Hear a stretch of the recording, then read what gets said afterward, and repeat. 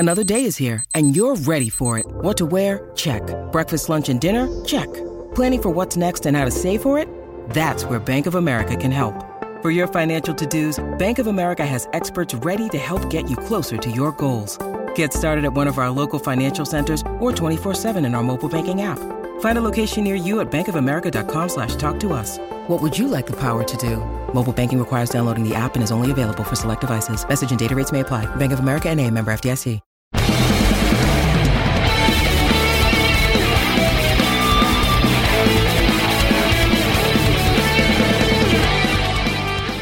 Hey everybody, another episode of Simply Amazing. We got a very, very special one for you guys tonight.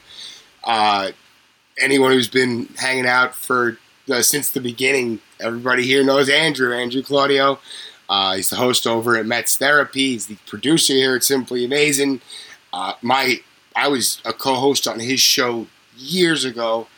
You guys are about to hang out and listen to me and Andrew chop it up for a really, really fun episode.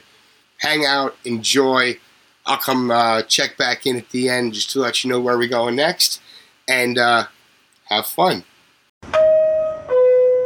Joining me now, I guess technically we join each other because this is going to be a crossover episode that airs on both feeds. The host of Simply Amazing, the one and only Tim Ryder. Also, I should say of the Substack newsletter, The Apple, as well, which you could subscribe to on Substack. Link in description. Mets Therapy, Simply Amazing crossover. Tim, how you doing, buddy? Doing awesome, Andrew. Thank you so much for setting this up. It's really, really nice to hang out again.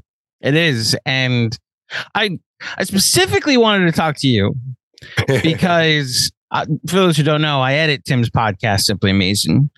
And best producer in the biz. I do my best, you know. I obviously see your episode descriptions before I go into listening and putting your shows together.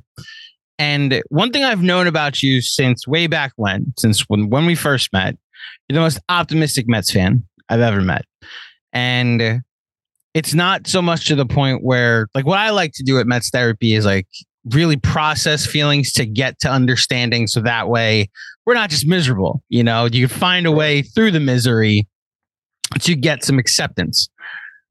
And then there's you going on the show Monday and being like, well, here's their path back to the wild card race. And to be fair, it wasn't really a path back. It was more of these things could happen, highly unlikely. I definitely prefaced everything with this is all highly unlikely. But yeah, sure. And I said that likely once you finish up in Atlanta, all hopes will be squashed, which, you know, you looking did at our clocks. You did. I think so. Here's what I'll say. But yes, if there's always an optimistic view, that's I can't debate that. So I was hanging out with my brother this weekend. I went back to Long Island to hang out with him for this weekend. My parents are away, so we decided to have like a brother date where we just like went to the movies and watched stuff on TV and whatnot. So he's like still standings and scoreboard watching, and he's like, yeah, the Mets, they're winning a bunch now. And I'm like, dude, they lost 21-3 a week ago. Like, you're not getting me back then. It's cute. The Cardinals stink. They took care of business against the Pirates, but they're gonna have to do a whole lot of winning that they haven't been doing up till this point. And so he's like, no, I think they're gonna get back into it. The 6th seed is right there. And so what I laid out for him, what would need to happen.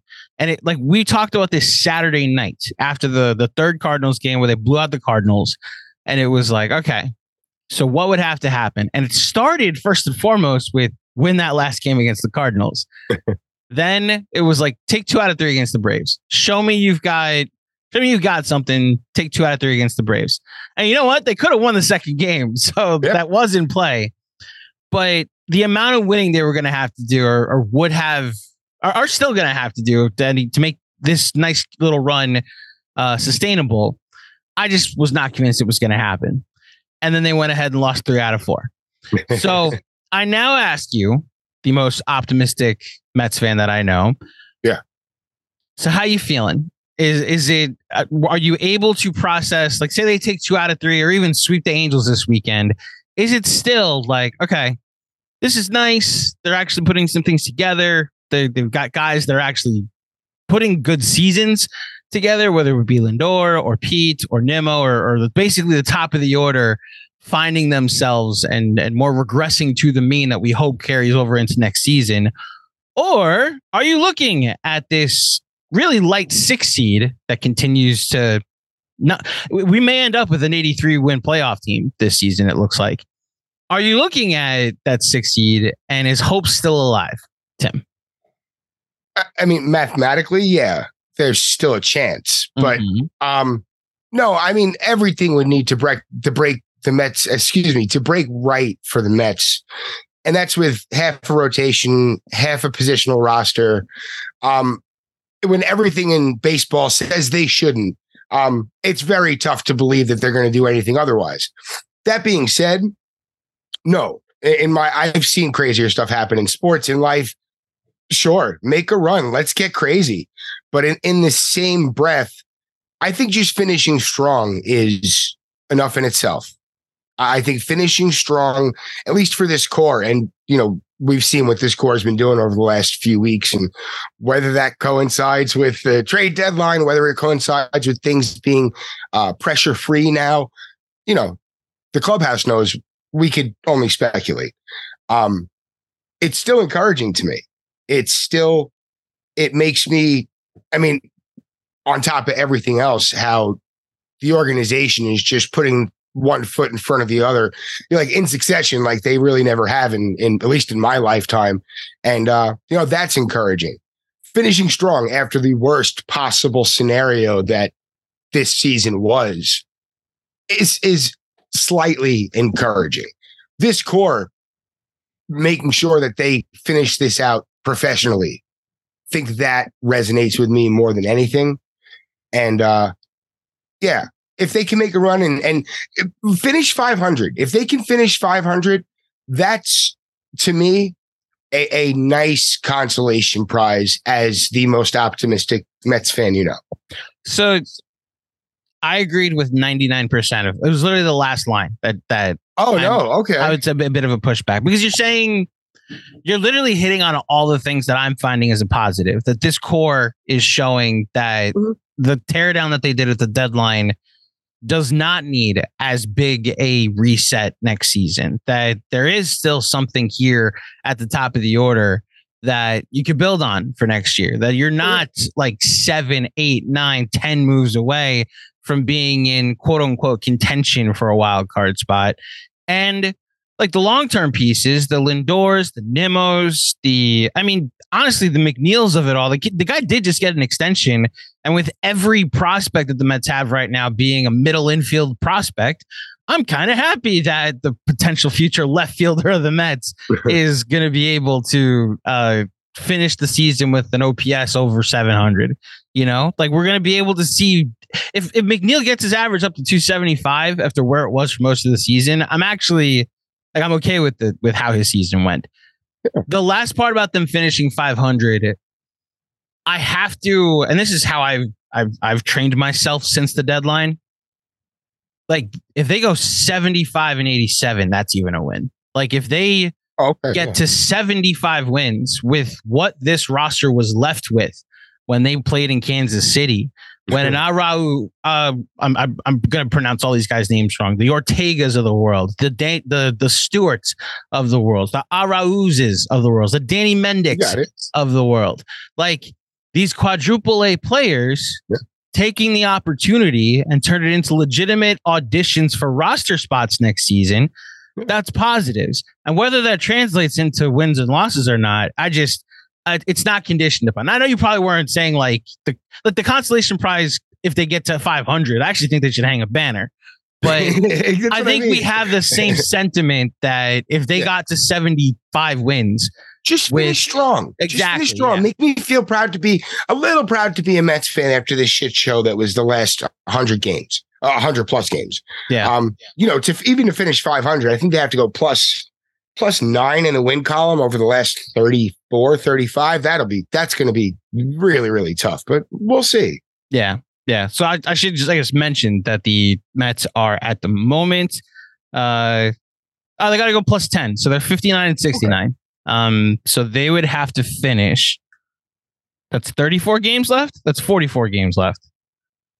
It's 34 games left. 34, yeah. So they would have to go. Let's see if I can do math. 22 and 12. Yeah.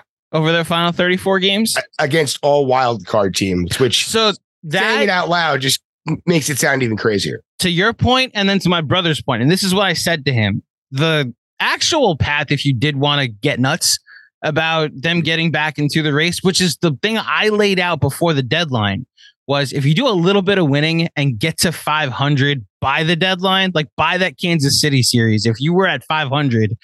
Their last 3 weeks of the season are all against teams in front of them. The Marlins, the Phillies, the Reds, the Diamondbacks.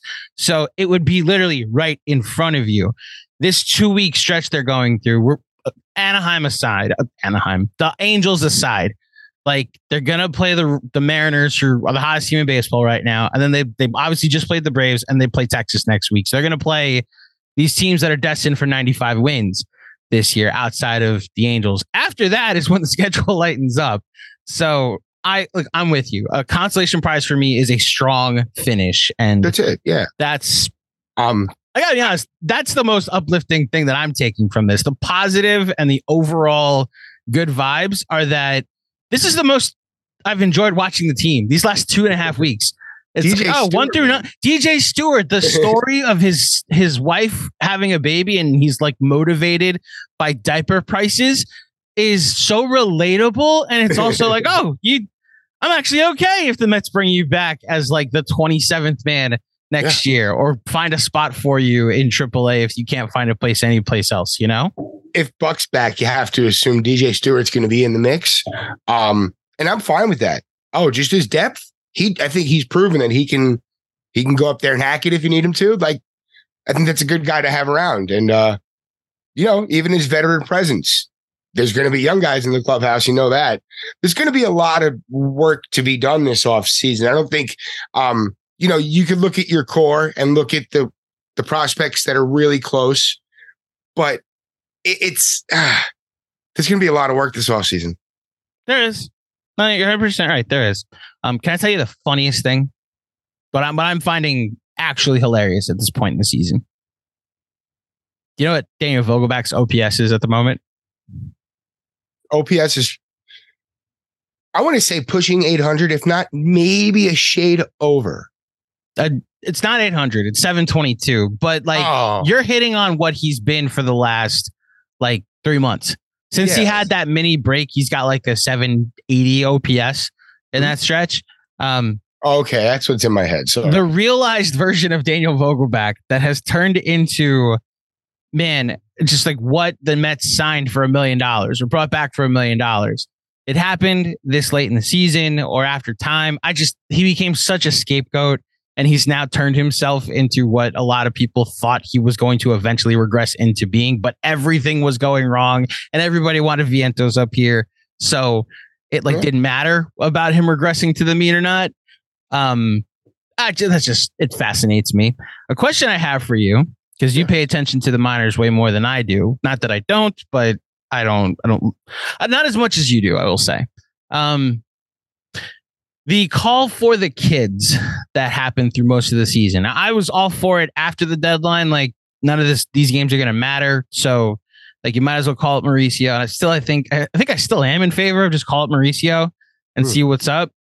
But the one common thing I did find, I was thinking this all throughout the Braves game on Monday, was this turnaround did kind of start after the Beatty demotion, after, wish injury on Vientos, but after the Vientos injury, and not for nothing, Alvarez, I love the kid, just looks like he's hit a rookie wall where he's just never played this much.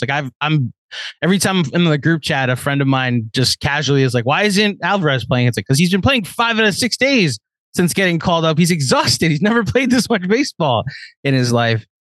And then what's up? I was going to say, he was cooking up until probably the start of August. He was on fire. Right. Then the last 3 weeks happened. I'm saying we're at the point now where it looks like he hit a wall at the start of August. This is the wall. Yeah. I guess I've seen people on social media lumping him into, Beatty and the amount of struggles he's had. And it's like, no. He's not even close. Yeah. Just rookie slumping, man. That's all. That's okay. So the question I have, and it's kind of a disingenuous question, but I do feel like it needs to be asked. Like, seeing what this team was the last, the last 2 weeks, basically. Mm-hmm. And the difference between Arauz, who's not, he doesn't have a major league bat, it doesn't look like, but he has an elite major league glove. The Ortegas of the world doesn't have a major league bat to an extent, but does seem to have an above average major league glove. And our core bond, it feels like, Tim, was always Luis Guillorme. And it's if you're not going to be an elite hitter, you have to be if you're not going to be a consistent, like a McNeil or someone that can be an everyday player, you need to be elite at something. And what the Mets have replaced Beatty, Vientos, and the kids with is these quadruple A players that are elite at one thing. DJ Stewart's kind of a liability in the outfield, but he's shown an elite bat, his power bat, over the past 2 weeks. I guess the question this is leading to is it concerning that it seems like living through the kids' growing pains was so frustrating, and it added on that it created so many holes in this lineup. And once that the kids disappeared, it seems like this lineup kind of took off. Is that concerning to you at all? No, I think that instilling older players, veterans, you might say, even though they might not have a bunch of major league at bats, I think adding those guys into the mix where they're playing probably for their livelihood at this level. Those guys are playing, that's a different vibe. These guys, you look at Brett Beatty. I have no question that Brett Beatty's going to be a decent major leaguer with a ceiling that's probably a lot higher than that, but he should be an average to maybe above average major leaguer. He should be. His bat should play at this level. At the point that he was at, though, he was just pummeled mentally. I don't like talking about players' heads, but for a young player, it's very easy to see where things could have gone for him, and it's where it went. He got the experience he needed. To your point about Mauricio needs to fail here to grow. He needs it. I don't think there's any more that he can do at the minor league level. And who was it? I think it was Keith Law talking about it, and he made a great point. He's still touching on Alfonso Soriano comps, and I don't want to touch that because he was so good. And I think Ronnie could be a good player, but that's a bridge too far for me. But for right now, I think he has to be up. I think he has to even if he's going to start hot, he has to hit that rookie wall. Pitchers have to adjust to him, and he's going to have to learn how to adjust to that. That's the only way to progress in this game. And if, I hope they give him the shot this year, because at this point, I think they're just seeing if he has any more in him, and he might really be frustrating the kid. And I think that those are the reports a little earlier on in the year that he was just getting a little bored at AAA. And I guess I get that. If he would work on the discipline, which I have to assume is bothering them, maybe it would go quicker. But if he knows he could drive a ball that's a little bit out of the strike zone, go take a hack. We've seen guys do worse or do better with worse discipline. The tough part is seeing Beatty struggle, seeing Vientos struggle.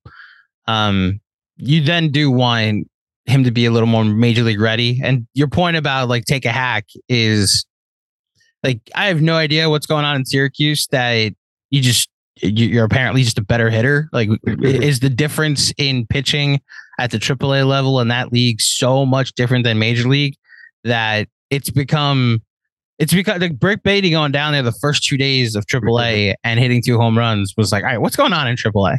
He turned into Mike Schmidt. Yeah. Right. It's just so I don't know. The common thing I've heard about Mauricio is that he's got a swing and miss problem. So I don't know if I want someone with swing and miss problems coming to the major leagues yet. Having said that, the point stands. He needs to fail here. I agree with that. I just find it fascinating that the Mets have now settled on this weird team, this weird lineup that's producing, because like you said, guys are playing for their major league lives. And when the Mets were playing for their major league season, we were playing the kids and suffering through some growing pains instead.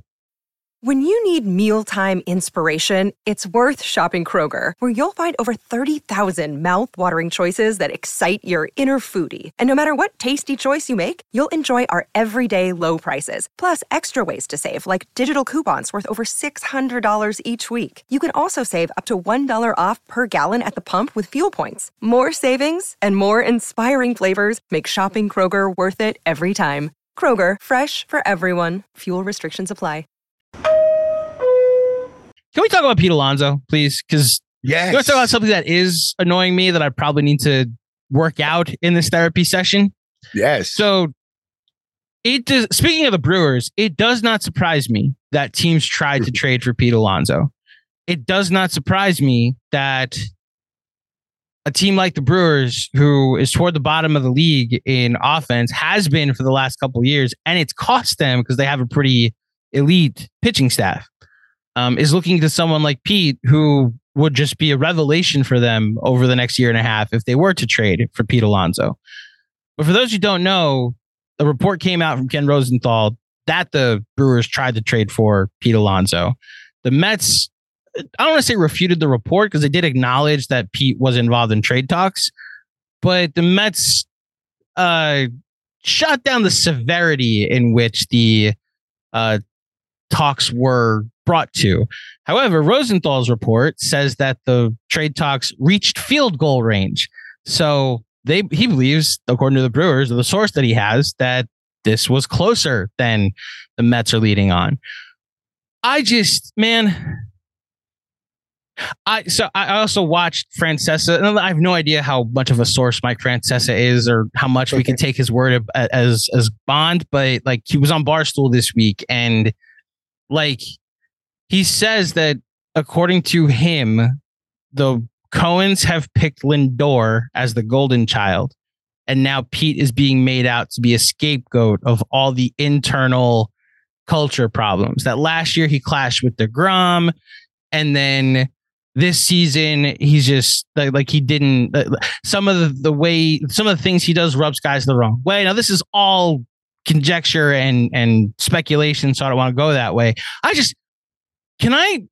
really want Pete Alonso to be a New York Met for his entire career. And I'm really annoyed that this is not like a foregone conclusion that sometime this offseason, he probably should have already been extended. And like, where are you with the Pete Alonso situation? And like, you tell me, do you see them pursuing extension, or should I just be preparing for a trade or him just to not be here in a year and a half? No, I expect an extension to get done.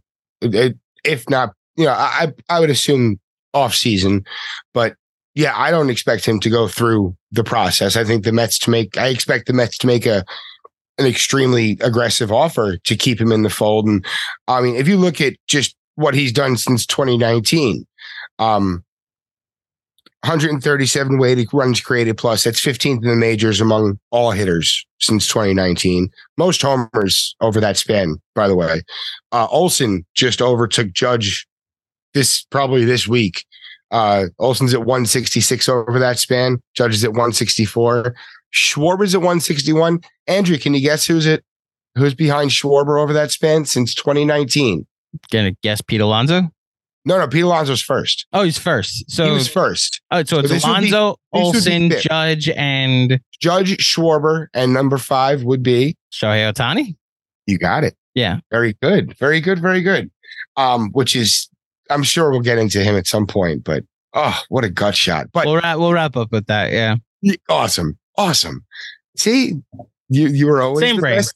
Same brain. Always Don't worry. the best host. Okay. Yeah. Pete Alonso's.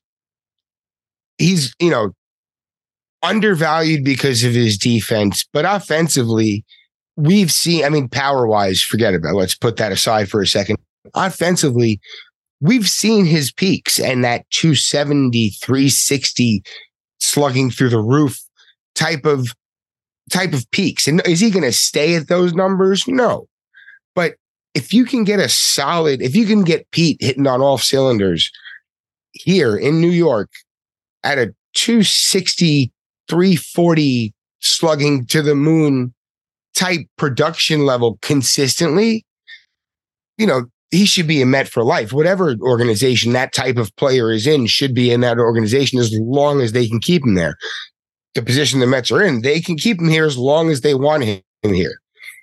I don't really believe I don't want to say I don't believe the DeGrom thing, but I don't want to point fingers there because, and this is only from one source. If I was a journalist, I couldn't lean on this. But I heard it from one source who's a decent source that if that did happen, it wouldn't have been the first altercation that DeGrom had got in the Mets locker room during his time here. I don't know anything further than that. That's literally what I heard from someone who would know, but it's only one person. So journalistically, it means nothing. So I'm not putting that out there in any of that sense, but you have to look at it from both sides. You also have to look at it from the Brewers' point of view. And who put this out on Twitter, and he nailed it. And it was probably like that night. Jarrett Seidler from Baseball Prospectus just nailed it. The Mets have been tampering with David Stearns for years. Any chance they were going to get to throw dirt on the Mets, on Steve Cohen, they were going to take it. It's been in their pocket for how long? And they did good with it. They went to Rosenthal. That's how you know they did good with it. All right, you've calmed me down a little bit. The conspiracy of against the Mets, specifically from the Brewers side of things, is what's sparking all of this. Look, oh no, this is sour grapes, and I'm sure they tried to trade for him, and I would agree that they were probably holding back Chourio, who's their number one prospect, and with very, very good cause. But if they were throwing, who was the name they were throwing out? Who's currently there? We were just talking about him.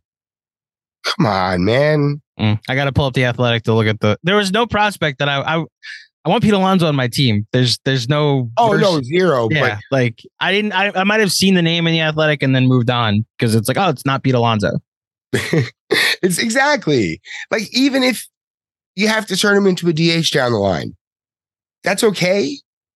You're probably going to have a better fielding first baseman come along at some point. Pete's probably going to slow down in the field at some point. He had one serviceable year at first. Playing towards the line on plays towards the line, he's still decent. Trying to go towards second, he's not. He's serviceable. His footwork's gotten a lot better. You have to give him that. But yeah, he's going to have to move to DH one day. And if the Mets, I think personally, he's an ideal DH, but maybe the Mets as an organization value the versatility of the position. And what happens to Pete then? He's a part-time first baseman. What if he ages really poorly? Like, there's a lot to consider. I can get that. But if I'm making the call, no. Give us the next 7 years of your career, Pete, please. Let's do a Matt Olson type deal and let's get this done. So 3 things. First of all, the prospects mentioned in Ken Rosenthal's report. The Brewers, like you said, Jackson Chourio, the number 2 prospect on Keith Law's recent top 60, was not under discussion. The other of their top 5 prospects, Sal Frelick, Jefferson Cuero, he's a catcher, and Jacob Mizorowski and Tyler Black. Any of those players potentially could have been the centerpiece of an Alonso trade, is what Rosenthal is reporting. Any of them. So I don't know if that's all of them or multiple of them, or specifically just like one of them, and it's going to be a Scherzer for, like the Scherzer deal, where it's 1-for-1 Scherzer for Acuna. Cuero could be Martin Maldonado. Cuero could be Salvador Perez. I like Cuero. He could be anywhere from an average to Hall of very good type catcher. And Sally Perez, I mean, he's one of my all-time favorites. He's probably not a Hall of Famer, though. I wish Cuero the best. The Mets drafted a catcher with their first-round pick last year and called up Francisco Alvarez, who's the number 1 prospect in baseball last year. So yeah, I'm good on the catcher position. Exactly. Frelick is a firecracker. He is fun. I want to say Tyler Black is on his way up. Outfielder? I think so. Third baseman, Tyler Black. Third baseman. Oh, okay. But I want to say he's like speeding right along. Who came over? Brian Anderson came over from Miami. He was there for a number of years. I think that him adding to that room could have helped. I don't know. I haven't even looked at his numbers this year. I don't know if he's healthy. I don't know if he's playing, but I was always a big fan. But what they're trying to do there, it's working. And Yelich having the season that he's having is huge. I'm sorry. We're getting into the Brewers. My apologies. We'd rather have Pete Alonso is the point. We would rather have, that's the point. We'd rather have Pete Alonso. Number one, those are the prospects that were mentioned. Number two, you mentioned the DH that Pete could eventually transition into that. And this will transition into Ohtani talks. So you have to treat in this post universal DH world, you have to treat that position as a position now. It's no longer just like a gimmick in the AL. But in our new reality where there are 30 full-time DH positions, you kind of have to treat it like you would any other position on the field right now. And if it can be to your benefit that Pete Alonso is taking up 70% of your DH at-bats in the future, opens you up to another first baseman. Potentially, the Yankees have done this well with alternating Judge and Stanton and Rizzo. And I mean, the Yankees aren't the example of what to do at the moment, but they've, I feel, done a good job of rotating who the DH is. The Phillies, to be honest, they have like 4 DHs, but because Bryce Harper needed Tommy John surgery and can't play the field anymore, Schwarber's stuck playing left field. Castellanos is stuck playing right field, although he's gotten better in the field over the last year. And they're just kind of, they're rotating the spot. I bring up the DH spot because Alonso could potentially be there, like you said. Alvarez could potentially end up there if Parada is part of the long-term future with the Mets. And then there's Shohei Ohtani.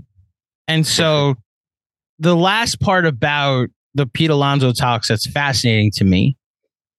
So for those who don't know, I'm sure you have if you're listening to a baseball podcast, but Shohei Ohtani, who was headed for a record-setting payday, and still may, and we'll talk about it, tore his UCL. He had Tommy John surgery on the same elbow 5 years ago. And then it was the year after he won Rookie of the Year, I believe, Tim. But the point being is that he was not a pitcher when he first tore his UCL, because obviously he tore his UCL, needed Tommy John surgery. Now that he's tore it again, a month and a half away from free agency, he is at the moment not going to pitch the rest of the season. I believe he's going to play against the Mets this weekend and hit as a DH in all 3 of these games. Mm-hmm. But man, the people I've been talking to today about this, it's like, so what's the new contract look like? And my first thought is like a front loaded, like 5 to 6 year deal with a 2-year opt out in case he wants to get a surgery and the team agrees you could be a DH while you're recovering from the surgery, but then we'll see you pitch. Or teams just are going to have to accept the reality that when you get Ohtani, it's like signing Kevin Durant. Like, you recognize one of these years is not going to matter because he's getting surgery and you're not getting the 2-way player until year 2. Or is this a change in Ohtani's career that he's no longer this 2-way player and we're going to have to shut the pitching side down? Or I've seen it thrown around a bit on social media. Is he going the John Smoltz route? Are we no longer going to see a starter Ohtani and we're headed toward closer Ohtani? Point being, first of all, like you said, it's just devastating that this guy was a month and a half away from free agency and now has to deal with the reality that I don't think he's going to get the $800 million payroll payday that he was going to get if anybody was going to throw it at him. Having said that, he may still get a lot. And I know an owner that's crazy enough to throw the biggest contract at him despite the injury concerns. So if you, I threw all this at you and all the backstory just to start off by saying this, I would so gladly welcome him on my team as a DH, even knowing that I also want Pete Alonso extended this offseason. Even though it no longer can be an answer to my DH problems and my starting rotation problems. Where are you on all of this? The Ohtani sweepstakes, like, obviously this is devastating, but like, what's your thought as a Mets fan on where the Mets will play a part and what part they'll play in the Ohtani sweepstakes this summer? where I think without a doubt they'll be in some way involved if Ohtani is entertaining coming to the East Coast. And even if he's not, I think the Mets will make a pitch to change his mind. I wouldn't put myself in the player's mind, but I think until they're told no, they're going to make an attempt. Can I ask the question differently? What's the new contract you think he's now looking at? Oh, I was going to answer piece by piece. Oh, go ahead. Oh, sure. I don't know. Tagging numbers. I think talking about how the injury reflects what the numbers are. One, I think it's a little icky to me. And two, of course, it's going to affect what he's going to receive, and it's going to cause hesitation. But the point that I wrote it down as you were talking, Jacob deGrom, everyone in baseball with the pulse knew his arm was about to fall off. And I don't say that to be. No, we all. It's why the day that he signed with Texas, if he kept on going the road that he was going, throwing 100, 102 miles an hour, it might not end well. Texas still gave him all that money, said, you know what? Even if it happens, we're behind you. You're going to get better. Science, medicine is better than it's ever been. We'll get you towards the back end. You don't have a lot of mileage. You're talking about the greatest baseball player in the history of the sport. And I don't even say that with any hesitance whatsoever. Yeah. Who's a two-way player who could still hit throughout this whole process. And I do love the eventual move to closer idea, because you might actually get similar value if you're seeing him, let's say, on 2 days off a day, and use him in spots that he really should be used. There's value there. We don't have time to get into that whole that whole spectrum, but he's still going to get the richest contract in baseball history, I think. You still think so? Yeah. Wherever the ceiling ends up, I couldn't even pinpoint that. But the fact that you're expecting, he's going to get a long-term extension unless something drastically changes. And I would assume that would come from Los Angeles, from Anaheim, whatever you want to call them. Just over the last few days, how things have happened. All right, you know what? Let's just do a quick deal and then let's do this again in a few years. We might see that happen. I don't know. I'm just throwing that into discussion, but I think in the long run, like you said, it's going to be a year of him not pitching. There's going to be some risk whether he comes back the same, but we've seen how many guys come back the same, if not better. You just got to be careful. And now again, with medicine and science, it's going to be risk. When is there not a risk? And also, to the same effect, we have an owner who's literally made billions off risk. So if there's going to be a team to go and really look at this from all angles, yeah, you have to consider the Mets. You have to. The Steve Cohen of it all is why, if that contract is still in play, I don't think, look, some of the numbers we were seeing thrown out there of 800 to 900 million, I just don't think it's happening anymore. Oh, I think that was just a pissing contest at some point. It's like, who could say the biggest number? I don't think that he's headed for, I guess he could head for 5 still. Because I don't know, do you treat it like DeGrom plus elite hitter? Like, are you putting 190 on top of the Riley extension, the Austin Riley extension, or name a power hitter? Or are you looking? Look, I mean, you would put him on. Judge plays the outfield, right? Though. Judge, I would put him on as a hitter. Yes, Judge plays the outfield. Okay, so you're adding moderate, and he's a very good center fielder, but so you're adding some value there.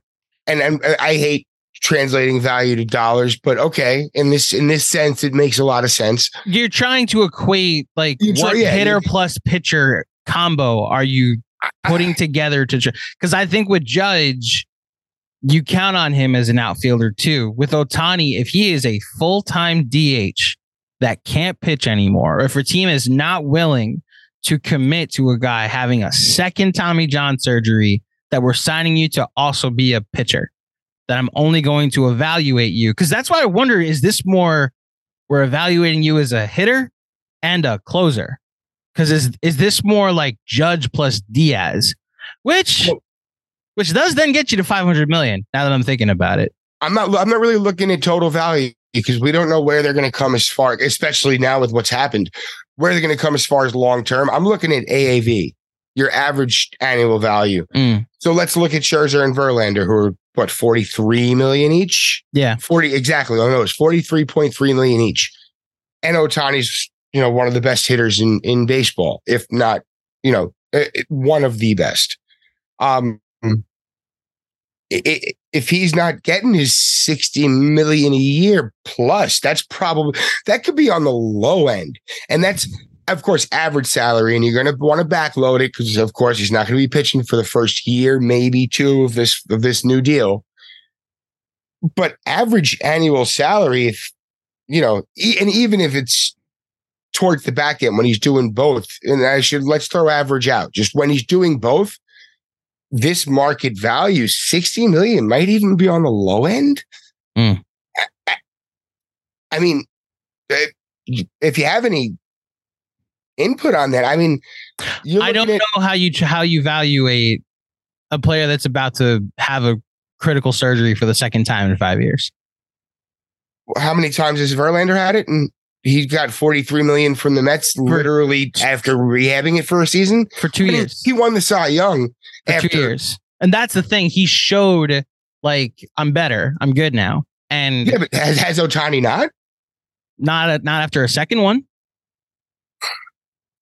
This was a tear, right? This wasn't like, oh my God, like, maybe it'll come out and he doesn't need surgery. Maybe this is the Tanaka injury. And no, get the surgery. No, get the surgery. So if he's going to have Tommy John again, then we're talking. Might not be a total reconstructive though. Like, we don't know what the intricacies of it are. And I'm not a doctor. I don't know how that all works. So operating from that place of, I don't want to call it ignorance where we're operating from, but we're not doctors. So operating from that understanding, I agree. Like, the severity of the injury will dictate the direction these negotiations go. Well, the history of what we've seen in these cases, like, I go back to DeGrom. He didn't have the what's it called? The Tommy John yet, but he had one previously. That's the thing. This is his second. But everybody who had a pulse, especially if you're a major league organization throwing that sort of money at him,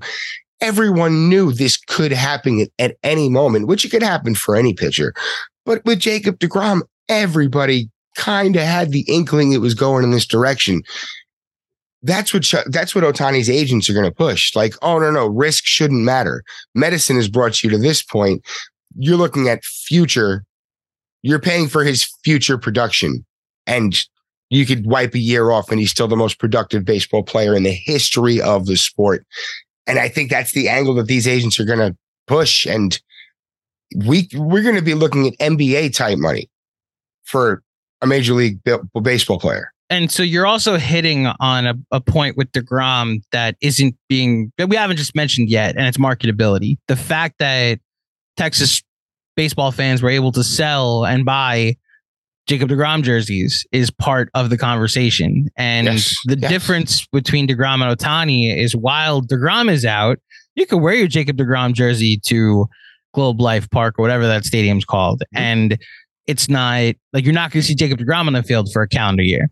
Whereas while Ohtani is recovering from this injury, you will see him on the field while you're wearing your Ohtani jersey, and Citi Field would be packed with Ohtani jerseys. I think the more I talk through it, he would be hitting though, right? That's what I'm saying. He would be on. Well, I guess not on the field, at the plate. Like like DeGrom disappeared from Texas. You're not going to see him play baseball for the next year. Yeah. Whereas Ohtani, say he gets the surgery, Mets sign him, will be on the field as their DH, or be part of, you will get to go watch him play baseball during this stretch, which is part of the calculation. I gotta be honest, the more I talk through this, I think very little has changed. I think maybe the number goes from the astronomical, how high could it go, to a more manageable, well, it's still going to be the biggest contract in baseball history. It's just not going to be Like, there's no billion-dollar baseball player that may happen next year. And look, you hit on it too. Steve Cohen just kind of throws money around. If there's any owner that's crazy enough to be like, yeah, I'll just be the highest bidder here, Ohtani, come here. In his quote unquote day job, as he refers to it, calculated risk is literally how he built his fortune. Bingo. This would be the most calculated risk I could possibly think of in baseball. Who's the guy with the brass apples big enough to give that a shot? Come on.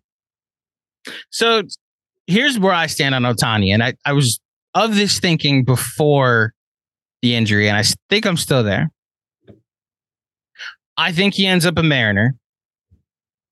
A Mariner. I think he wants to stay on the West Coast. That would be amazing for that city. Oh, I think he wants to go. The Ichiro influence just cannot be understated. You know, I could see San Francisco because they've been trying to give a big contract to one of these guys. Like, it goes all the way back to Stanton that they've been trying to give out one of these big contracts, and like Judge blew him off, and they traded for Chris Bryant, and then Chris Bryant didn't happen. So they've been trying to get a guy in the door. I'm not going to rule out the Dodgers, although I'm not going to rule out the Dodgers. I'm not going to predict them to do it either. I think if it's about wanting to stay on the West Coast, I think he ends up in Seattle. If it's a bidding war, I believe he's going to be a New York Met. I'm 100% certain of that. If it's a bidding war, Steve Cohen's not going to lose it. Is that fair? I'm concerned. I don't want to say concerned, but my dark horse would be the Yankees. I don't think the Yankees are going to have 4 $300 million players on their roster. I believe the Yankees are now being run by the new Wilpons. I'm not even trying to be facetious there. I'm going by the track record. Well, on their payroll, not on their roster, because I can't foresee them keeping Judge through the winter.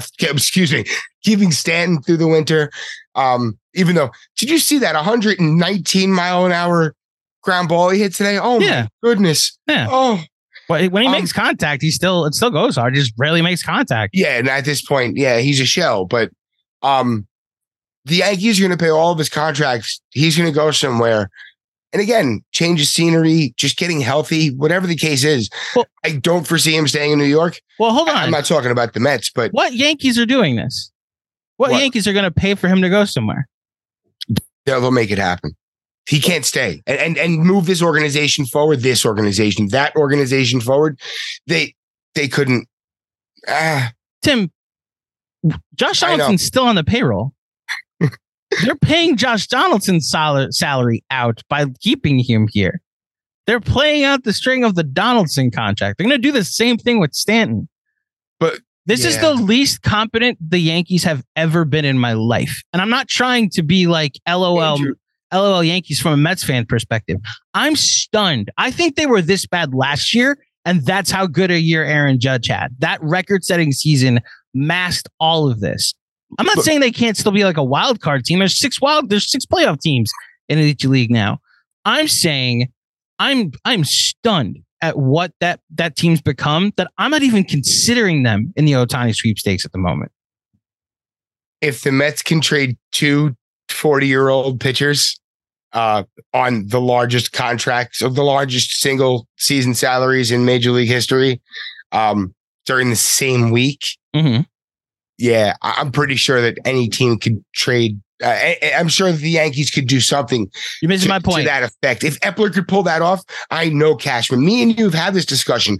I think Cashman is a Hall of Fame executive who has just spun the tires for so long in the Bronx. Like, you put him in another situation and his next act is going to be ridiculous. So I think you're missing what I'm saying. I'm agreeing with you. I'm not saying they can't. Like, obviously what the Mets did with a very aggressive approach at the deadline, they turned some high priced veterans into a top 10 farm system. The Yankees did nothing. That's what the Yankees are at the moment. The complacency in that ownership box is. But Everson Pereira's up. What does that mean? You're joking around. Okay. No. Yeah, he's. honestly, I think everyone was talking about Volpe when he came up. They should have been talking about Everson Pereira, but this isn't the Yankees. These aren't Yankees podcasts. But the Yankee point has to be made I just listed 5 teams: Seattle, San Francisco, the Dodgers, the Mets, and I guess the Angels, going back to them, before I even considered the Yankees. And gotta be honest, if I were to list another East Coast team, I'd probably pick the Phillies with how aggressive they've been in free agency the past couple of years. I am confused at the order of operations and what the Yankees have been doing. And look, they could completely prove me wrong, and this is what they've been saving some chips for. And you're right, they get aggressive and find a home for Stanton, and they go get Ohtani. I think this is a new era where Hank and Hal are truly in charge. And like, shout out to my buddy Sean with the W. He compares them to the 2 Roy brothers from Succession. This is Kendall and Roman Roy. And I like the comp in that both of them don't have what their father Logan had as far as the it factor that leads to the success that company had. And clearly Hank and Hal don't have what George had. But I think what they don't have is that competitive spirit. The Yankees will always be a successful monetary franchise. They'll always be a successful business. And I think they've become so complacent with what the lifestyle of owning and running the Yankees gives them, what the riches and the status within their circles gives them. I think these are more the 2 Bus brothers, because I'm watching Winning Time over at HBO about the Lakers. Those 2 sons do not have any interest in passing on their father's legacy. They don't have the drive that their father had to be like the best team in the sport every year. The World Series or bust. And I don't hate to say it because I'm a hater Mets fan, but just taking that part of me out, I don't know if it's going to become such a mandatory thing every year that the Yankees need to win the World Series. Cashman's not going to lose his job because of this. And in years past, George would have fired everybody twice by this point. And it's just a reminder that we are in a new era of Yankee baseball. All right. As we wrap up, Tim, let's talk about Doc and Daryl, who will get their numbers retired, number 16 and number 18 sometime next season. Some might say long overdue. Some might say, should this even happen because of what happened with their tenures? Let's talk about this from an emotional standpoint. Your thoughts on Doc and Daryl getting their numbers retired? Awesome. I love what, since Cohen's taken over the team, like embracing the tradition that should have been embraced such a long time ago. Like when they built Citi Field and made it, a Brooklyn Dodgers cathedral. Like, it's a gorgeous stadium. I love Citi Field, but like with Giants colors on the outfield wall. Hey, it honored New York baseball and didn't honor the Mets. My daughter's first game, she got a foul ball before I got a foul ball in the Mets game. Still had black outfield wall. Yeah. The pictures. I hated it. Yeah. Grainy and awesome. I was too young to really have any recollection of 1986. My upbringing into Mets fandom, which was, I barely remember 88. My first season following every game that I could was 91. But I was indoctrinated between that 89 to 91 season. So, of course, tumultuous Doc stuff, but he was the guy. And to a young kid, it's like, oh, we just want him back. It's Doc. It's Doc. All you heard about was this legend of Dr. K. He never, of course, did that type of stuff again with the Mets. But what he did here was indelible enough that he's a legend. He's a legend here, and it's about time. And, shout out to Daisuke Matsuzaka, who wore it with pride, and many others. But yeah, it was time. And Daryl, that's one of the most prolific offensive players in franchise history. it should have been mothballed, a long, long time ago. As soon as they reconciled, and even well before him and the Mets reconciled, it should have been mothballed. I'm sorry, go ahead.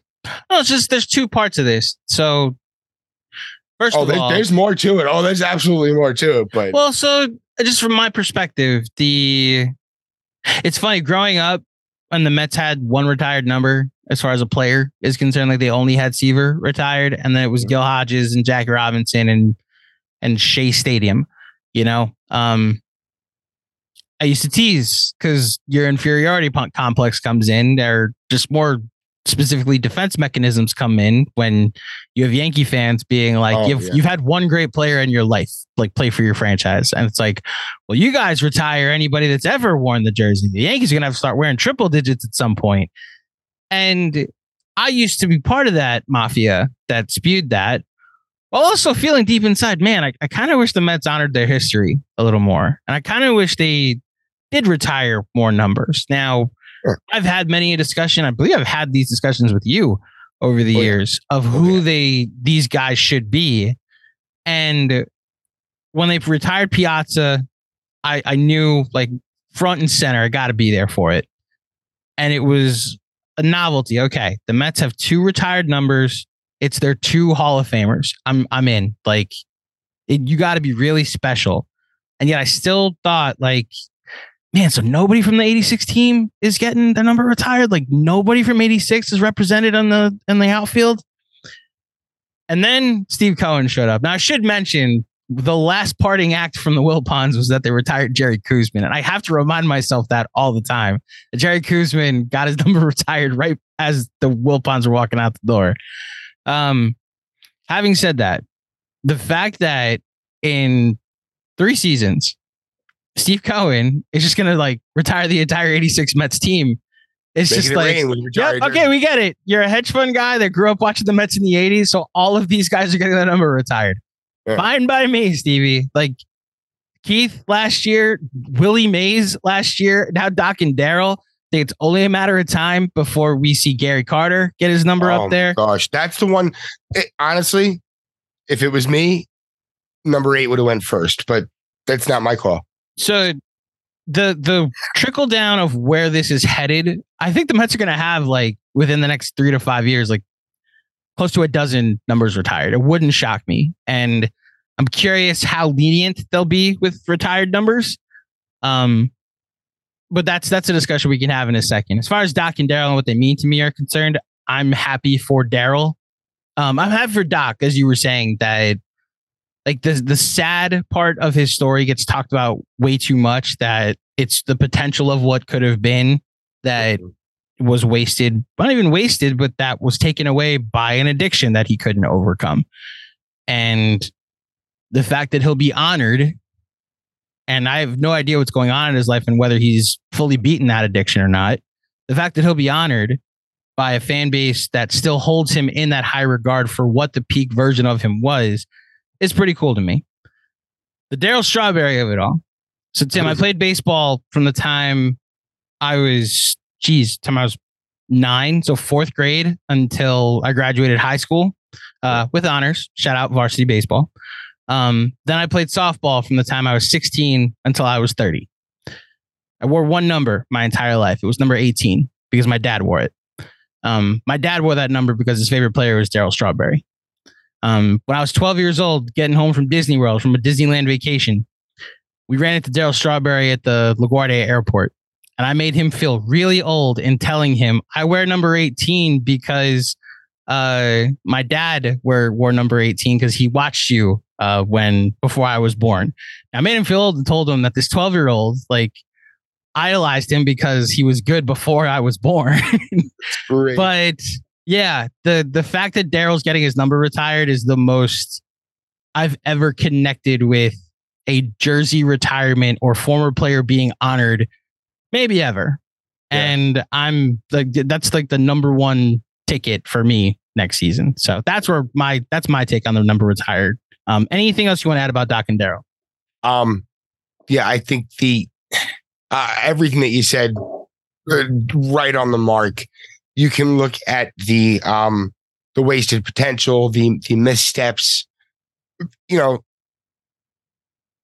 you root for in the same way that you appreciate the art and not necessarily always the artist. Mm-hmm. And I don't know if you could even speak to that, because the trajectories that both of these human beings have gone on is just stuff that human beings kind of go through. And I don't hold it against them. I've had demons of my own. Like, you know, I got to meet Doc at the folks over at the QB convention were cool enough to have me on a panel last year. I got to talk to him for a few minutes and, you know, told him how much his journey had meant to me through my tougher times back when I was younger. And I also told him that, hey, one day you're going to be retired up at your jersey's going to be retired. And he didn't believe me. He's like, nah, we'll see. Something to that effect. But it was, you know, that's the only personal note that I could even add to it. And it's very cool to see. And I think you hit it on the nose. There's going to be a lot more coming. I have a question for you, and you know my feelings on Jose Reyes. I can't do it. No, I won't. I can't. I think the Mets won't do it. That's one instance that I could separate the art from the artist. That I will just throw him his time as a Met was incredible. It hurt me as a fan when everything came out, and I could never actively root. I'll always root for him as a person to improve. And that's the only rooting that I could do. I can't even appreciate it anymore. And I can't honor it. Still kind of hurts. Yeah. As fans, we get sucked in, and separating it is always a really, really weird thing. Can't imagine what Tampa Bay kids are going through right now. Oh, don't get that's all. No, we're not going into it. We're not going to go into it, and I can't believe I'm even trying to. They're two different tiers, is what I'll say. Jose Reyes and Wander Franco. But I'm talking about just the fans right now. Just as far as the fan is concerned, yes, a young fan not understanding why Wander Franco's jerseys. We were adults when Jose Reyes went through his shit, right? What those young fans in Tampa Bay are going through right now, that's going to mess them up to baseball for a bit. Yeah. And it has the potential to. And that's disappointing. And that's all we're going to get into on the Tampa Bay situation. I don't even want to get into his name. So I don't know. I want to be careful how I say this, because I don't think I could personally ever honor Jose Reyes in any way, shape, or form. I do also separate the art from the artist, and that second go around with the Mets was very bittersweet, you know, because he was bad those last 2 years. So it was really tough to be like, nice hit, Jose. You know, having said that, I don't know. Like, I root for Derrick Rose, and I rooted for Familia when he came back here, and like I still listen to Michael Jackson, and you know, I'm able to, like you said, separate the art from the artist. Like, I honored Kobe today for 8/24 and yesterday for his birthday.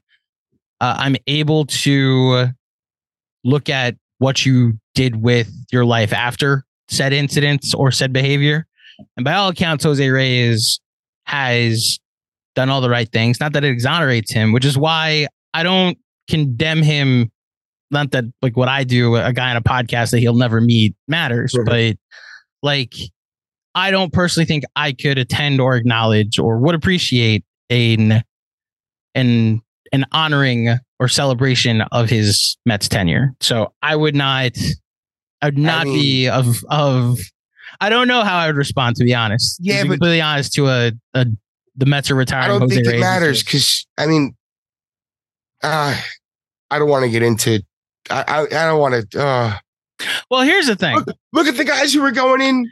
I was about to say, not for nothing. Doc and Daryl got some skeletons, man. They're perfect. Thank you. That was perfect. Skeletons. There are a lot of skeletons out there. The more that I'm thinking about it, and I'm not just talking substance abuse stuff. No. Addiction is one thing. There's a lot of nasty stuff out there. Daryl and his ex-wife. So actually, you know, now that I'm talking it through, if I can do that whole soliloquy about Darryl Strawberry and what his number means to me, and be like excited for his jersey. I guess I can't really throw stones at a Jose Reyes' glass house, you know?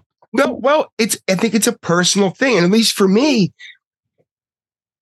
disavowing Jose Reyes as a Met, which I'm not confident in saying that I've reached that mark. I was at that point, but I can't, I loved that team. That era. I don't care about how those seasons ended. I loved that team. And to see that star fall was really, really disappointing. And it sucked. It hurt. And I think that's part of the reason that I'm just, nope, I don't want to see it happen. And again, personally, I hope he can grow. I hope he grew from it. I hope he continues to grow. He seems like he's doing fine. But using the jersey retirement as a image rehabilitation, which maybe we're starting to see early waves of, maybe, arguably, it feels a little weird, but I'm sure there'll be some talk of it leading up to it and the day of, and then a few days later, they'll stop talking about it. And so here's the last thing I'll say on it. Doc and Daryl and their skeletons, they played in the 80s. So I don't know. I'm not saying that Jose Reyes has to wait until 2045 to eventually get his number retired. Time will heal any of these wounds potentially. Yeah. I hope so. It also would help if number 12 gets retired before number 7, like the actual best shortstop in Mets history, gets his number retired before Jose Reyes does, which, we'll see what happens. Hey, Reyes in his prime was electric. You can't take that away from him. I'm not taking away from him. No. I'm just saying, not you in general. Nobody can take that away from him. Anyway, Tim, as always, it is a pleasure to talk about this baseball team with you. So I guess we'll both do our plugs because this is a crossover. In fact, we'll do intro outros on separate. Tim, it's just always great talking about the Mets with you. I hope you're doing well, man. Oh, same here, man. Honestly, any trajectory or any progress I've made in this is thanks to you giving me a chance. So, and this is way back. Oh my goodness, 2017, 2018, possibly. We linked up. This is years ago. 2018. And I've been just having a blast ever since, and literally owe it all to you, man. I appreciate everything you've done in that regard. Of course, still with a hand in the show, and it's, it's like family, and this has been extravagant. Just a really, really good time. Did I tell you guys that was fun or what? Oh, man. All right, so we'll be back end of the series. I guess end of the weekend. We'll check back in, maybe bring a guest in. Taryn's still on hiatus, but I want to say he's working towards maybe a brief return in September, almost like a call-up. No, it wouldn't be that. It would be like it'd be like coming off the trade deadline for my guy. He's a big, heavy hitter here. But really, what a blast hanging with Andrew. Everybody, check out Mets Therapy. Once basketball season comes along, if you're a Knicks fan, check out the Knicks Film School. These guys are doing cutting-edge work with Knicks basketball. There's some good outlets out there, but these guys, they're setting the mark, and everyone else is kind of hitting, trying to reach those marks. It's been very impressive to watch from afar, and tip of the cap to those guys, and really can't express how much fun hanging out with Andrew was. I hope that came through in the recording, and the sign off. It's let's fucking go Mets. I'll see you guys next time. Peace.